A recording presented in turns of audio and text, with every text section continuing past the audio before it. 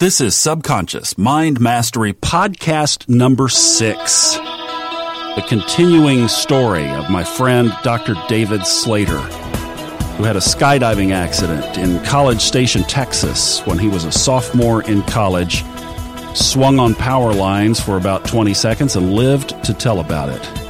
Dr. Slater, welcome back. Thank you, Thomas. Good to be back.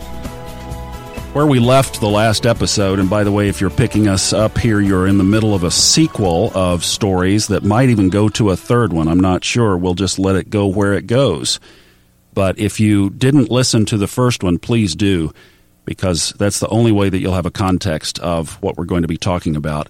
I want to keep our podcasts to around 20 minutes so that it's just more convenient for you to listen to.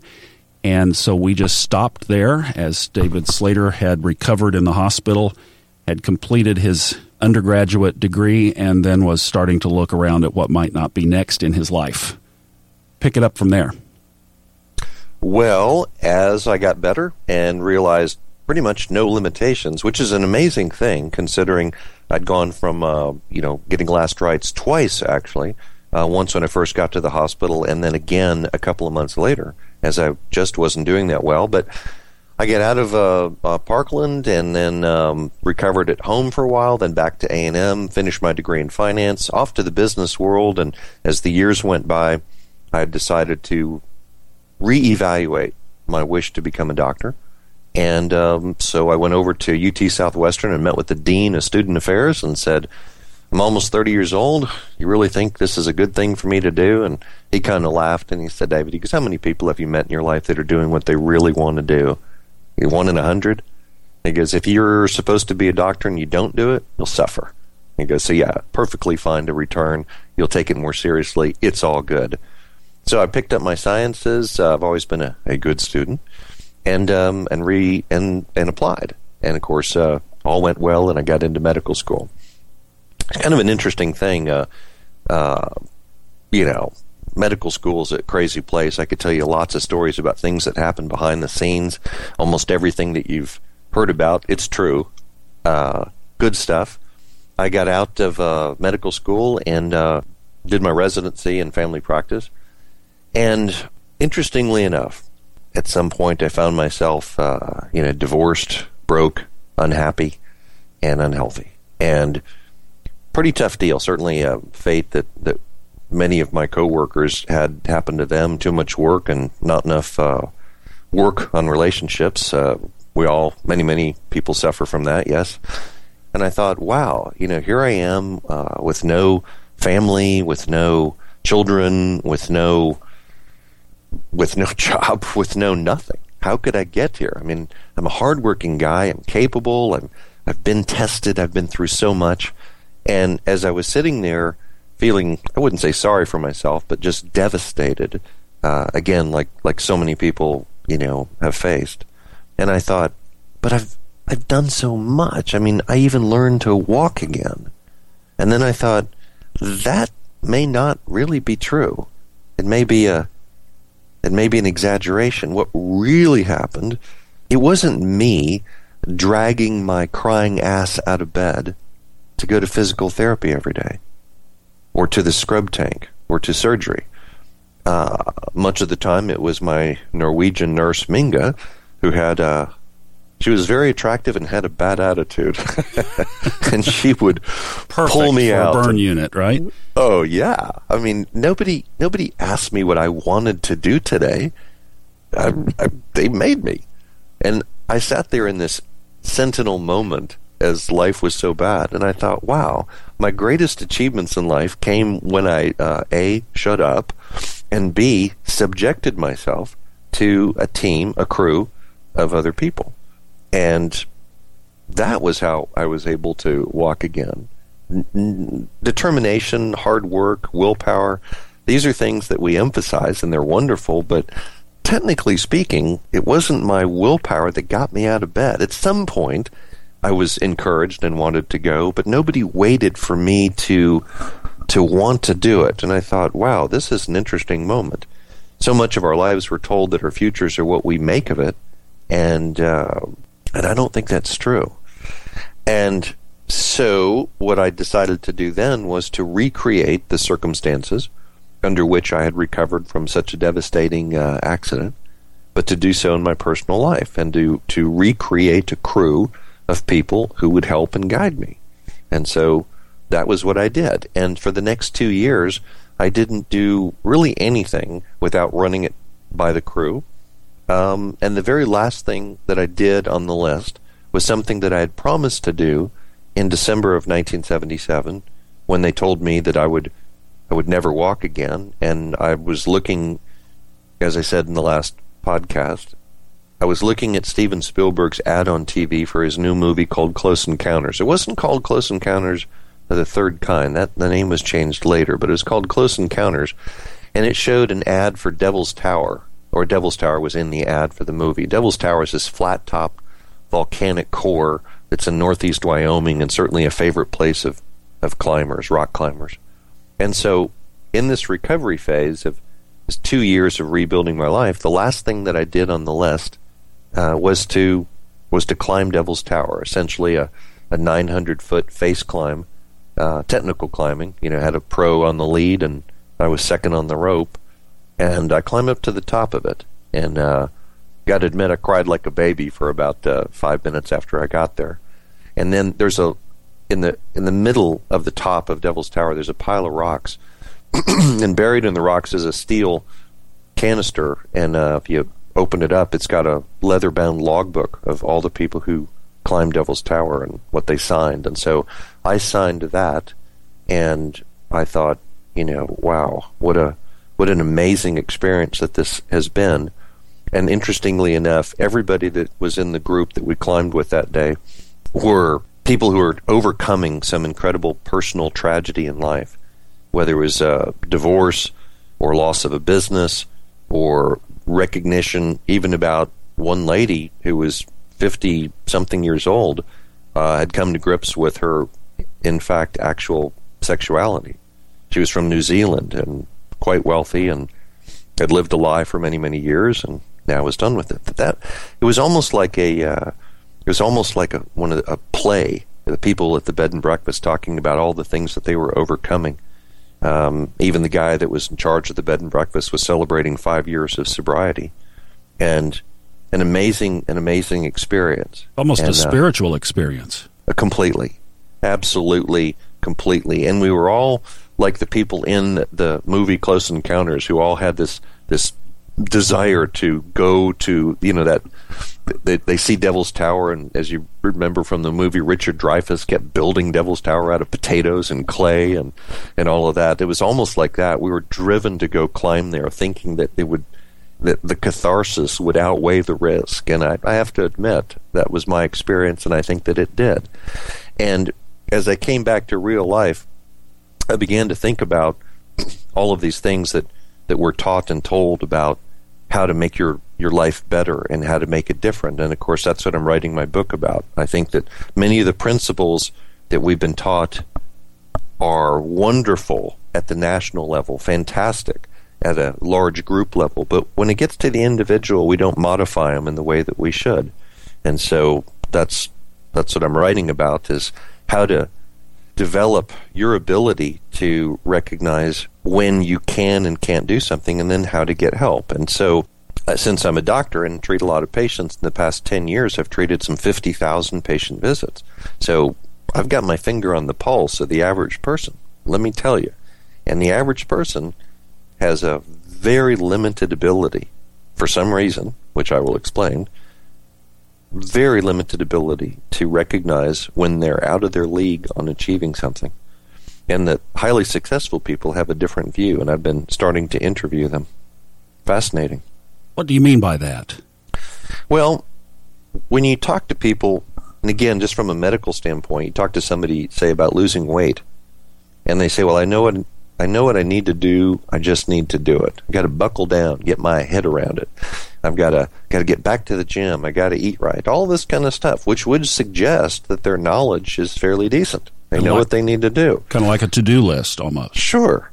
But then you have the other side of it where they say they've got to want it. You got to want it bad. And I thought, wow, if that was my standard for learning to walk again, I'd still be bedridden. I didn't want to get out of bed. It hurt. These people have got these health issues, and there's a whole list. Weight is just one, but they've got all these things. They say, I need to work. I need to quit smoking. Yeah, I know. I'm going to have to quit. I'm going to have to quit. I got to want to quit. It's like, no, you don't. How about if I grab that cigarette out of your hand? That would help. You've got another one right behind it. I'd break your wrist. You wouldn't be able to smoke. I mean, there's a million ways you could do it, but these people are under the impression that they have to cause the change. And that's kind of the standard of self-help that we all ascribe to, which is you've got to want it. And I think that I think that's good advice and all of those polite things to say, but I'm glad I didn't rely on that. I want to go back and pick up on one part of your initial story from the last podcast. Mm-hmm. You mentioned when you were on the lines, you had a near-death experience. I did. And you chose to come back. Yes, I was offered a choice in the most spiritual way possible, I suppose, that I could either die or I could make a full recovery. So would you think that part of your recovery process might be destiny? That's interesting, like purpose. Like you can't avoid it almost. It's part of your deal. It's almost your life contract. I was talking to a person some time ago about this, and she said that while your being born may have been a gift from God to your parents, your recovery is a gift from God to you, that you may do His work in a manner you do not yet know. Wow. Yeah. Interesting way to put it. Yeah. So then how does that fit with people who have not had a similar experience? Let's say that somebody who does not have that destiny to say, I can lean on this and I'll be okay. Don't know what it looks like, don't understand the process, but I'm going to be all right. There was a line from the Waltons back in the 70s where John Boy Walton said something about, I think people pretty much get what they want out of life. They just have to avail themselves to it. That was from the Waltons, something along those lines, but I remember it here a million years later. I think that the secret to success is recognizing that you have a given list of talents and abilities, and that if you open yourself up to some guidance, you can make miraculously important changes. The problem is that for some reason what we teach people is that they have to want to change. I mean, don't you do 50 things every day that you don't want to do? I do. And so why would we take the most important part of your life, your improving future, and subject that to a standard that you'd have to want it to be better? I think what you'd have to do is to say, what I'm doing isn't working, so I'm done. I'm going to let somebody else guide me for a while, and I'm not going to put in too much input. So then isn't that one of the greatest challenges, is getting people to, as you would kind of say, turn over the keys, let somebody else drive? Yeah, they're not trained in it. But we're also reluctant to let go. That's what every self-help book says, is that you're going to have to, let go, let God, all of this kind of turning it over, but we're just not trained in it. So when we need that skill, the ability to pull back from the wheel, we don't have it. And so then how do you, as a doctor, I treat approximately 5,000 patient visits a year, and I've got their charts. So I had a patient in here just this past week. She weighs 285 pounds, and she's, 5'7". And she's telling me about how she knows what she needs to do. She just needs to do it. And you look at her chart, it goes back 8 years on the computer, and she weighed 280. So not getting very far. No, but just from a objective standpoint, the question would be, why does she still think that she can do it? I mean, at what point do you recognize you don't have the talent? I mean, this is amazing to me because, I was like that. I couldn't change course. I know what I need to do. I just need to do it. All the way to Disasterville. And so the question that I've had, and I'm sure all of the listeners have, is Well, yeah, you got to want to change. Really? That's the standard?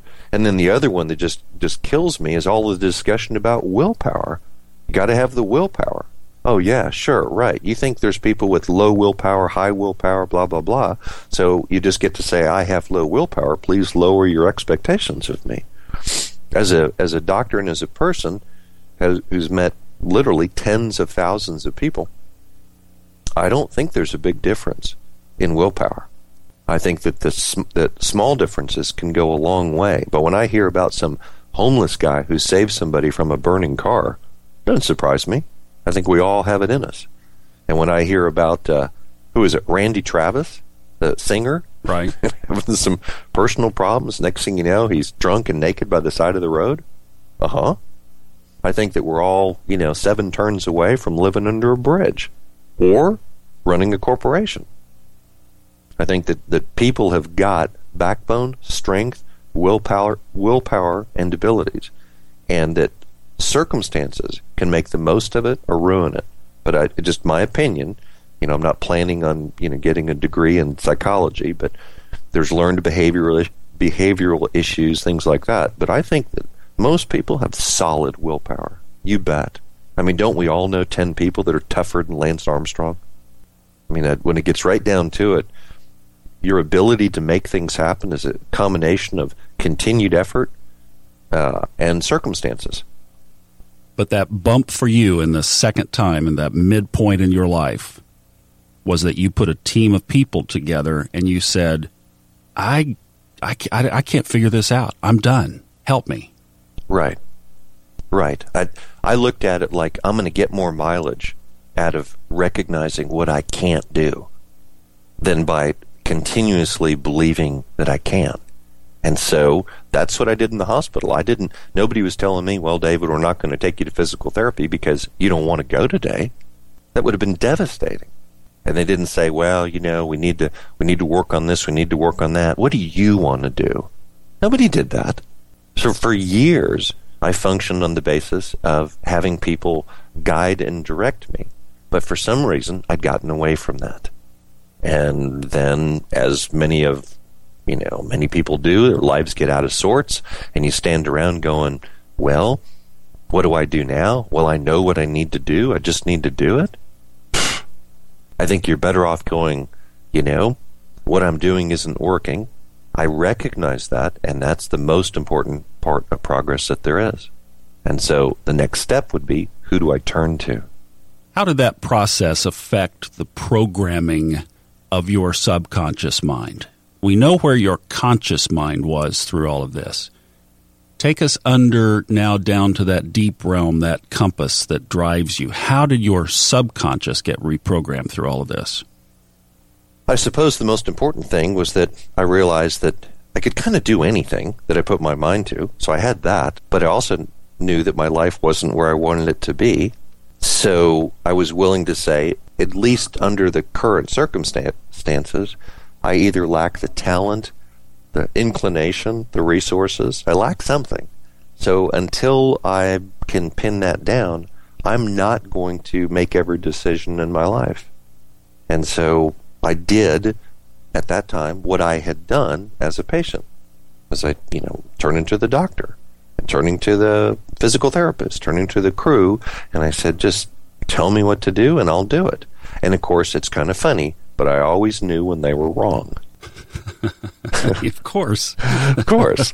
They'd say, well, you need to take a walk every day. And I'm thinking, oh, what if it's raining? Because you were programmed a certain way. That's interesting, because the release then for you was at that point of surrender where you said, I'm going to let somebody else program me. That's exactly the point. That's awesome. The last guy that I wanted to trust was me. Was you. And I would imagine that you are going to expound and elaborate on this in great detail in your upcoming book and on your website and the material that we're going to be seeing coming from you. Give us the website again. drdavidslater.com. Thank you very much for joining us. I really appreciate it. This has been an awesome conversation, and I hope it certainly has inspired those of you who have been listening to it. Thank you, Thomas. Won't be the last we hear from you on this website, I know, for sure. No, I'll be back many times. And thank you for joining us on the podcast of SubconsciousMindMastery.com. The opinions on this podcast are those of the host, based on personal experience only, and are not intended as medical or psychological advice. If you are experiencing symptoms that require professional treatment, please contact a licensed medical practitioner.